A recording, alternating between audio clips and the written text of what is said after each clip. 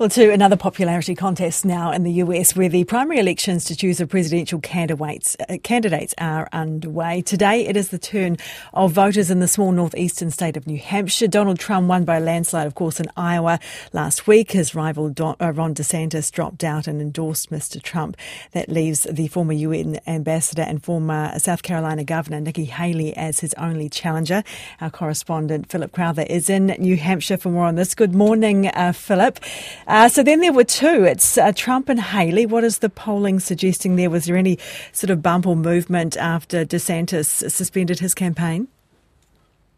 No, not really. In fact, what we're seeing is still the former president as not necessarily the favourite for a landslide, but still the favourite for a relatively comfortable win over his former ambassador to the United Nations. It's that two-person race that Nikki Haley wanted. She gets it now, but she got it with just a few days to spare. So she's been campaigning a lot over the last few days all across this state. She essentially needs to get independent, so-called non-affiliated voters on her side.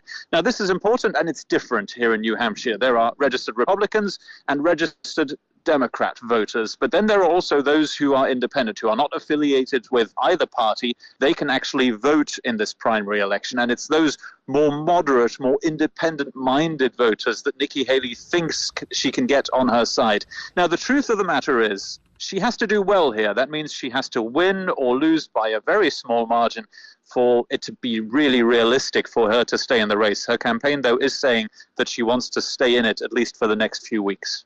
Maybe to see how those legal cases turn out as well. Just very quickly, the Democratic primary on as well. Bit of controversy around Joe Biden not being on the ballot. Yeah, it's a complex subject. Essentially, he and the Democratic Party, the national party that is, didn't want New Hampshire to be the first primary anymore. They wanted to be South Carolina, and it is. The reason why is South Carolina is a more diverse state. New Hampshire and Iowa next week certainly are not. It's largely a white electorate, essentially, that votes here for their preference for their candidates of the respective parties.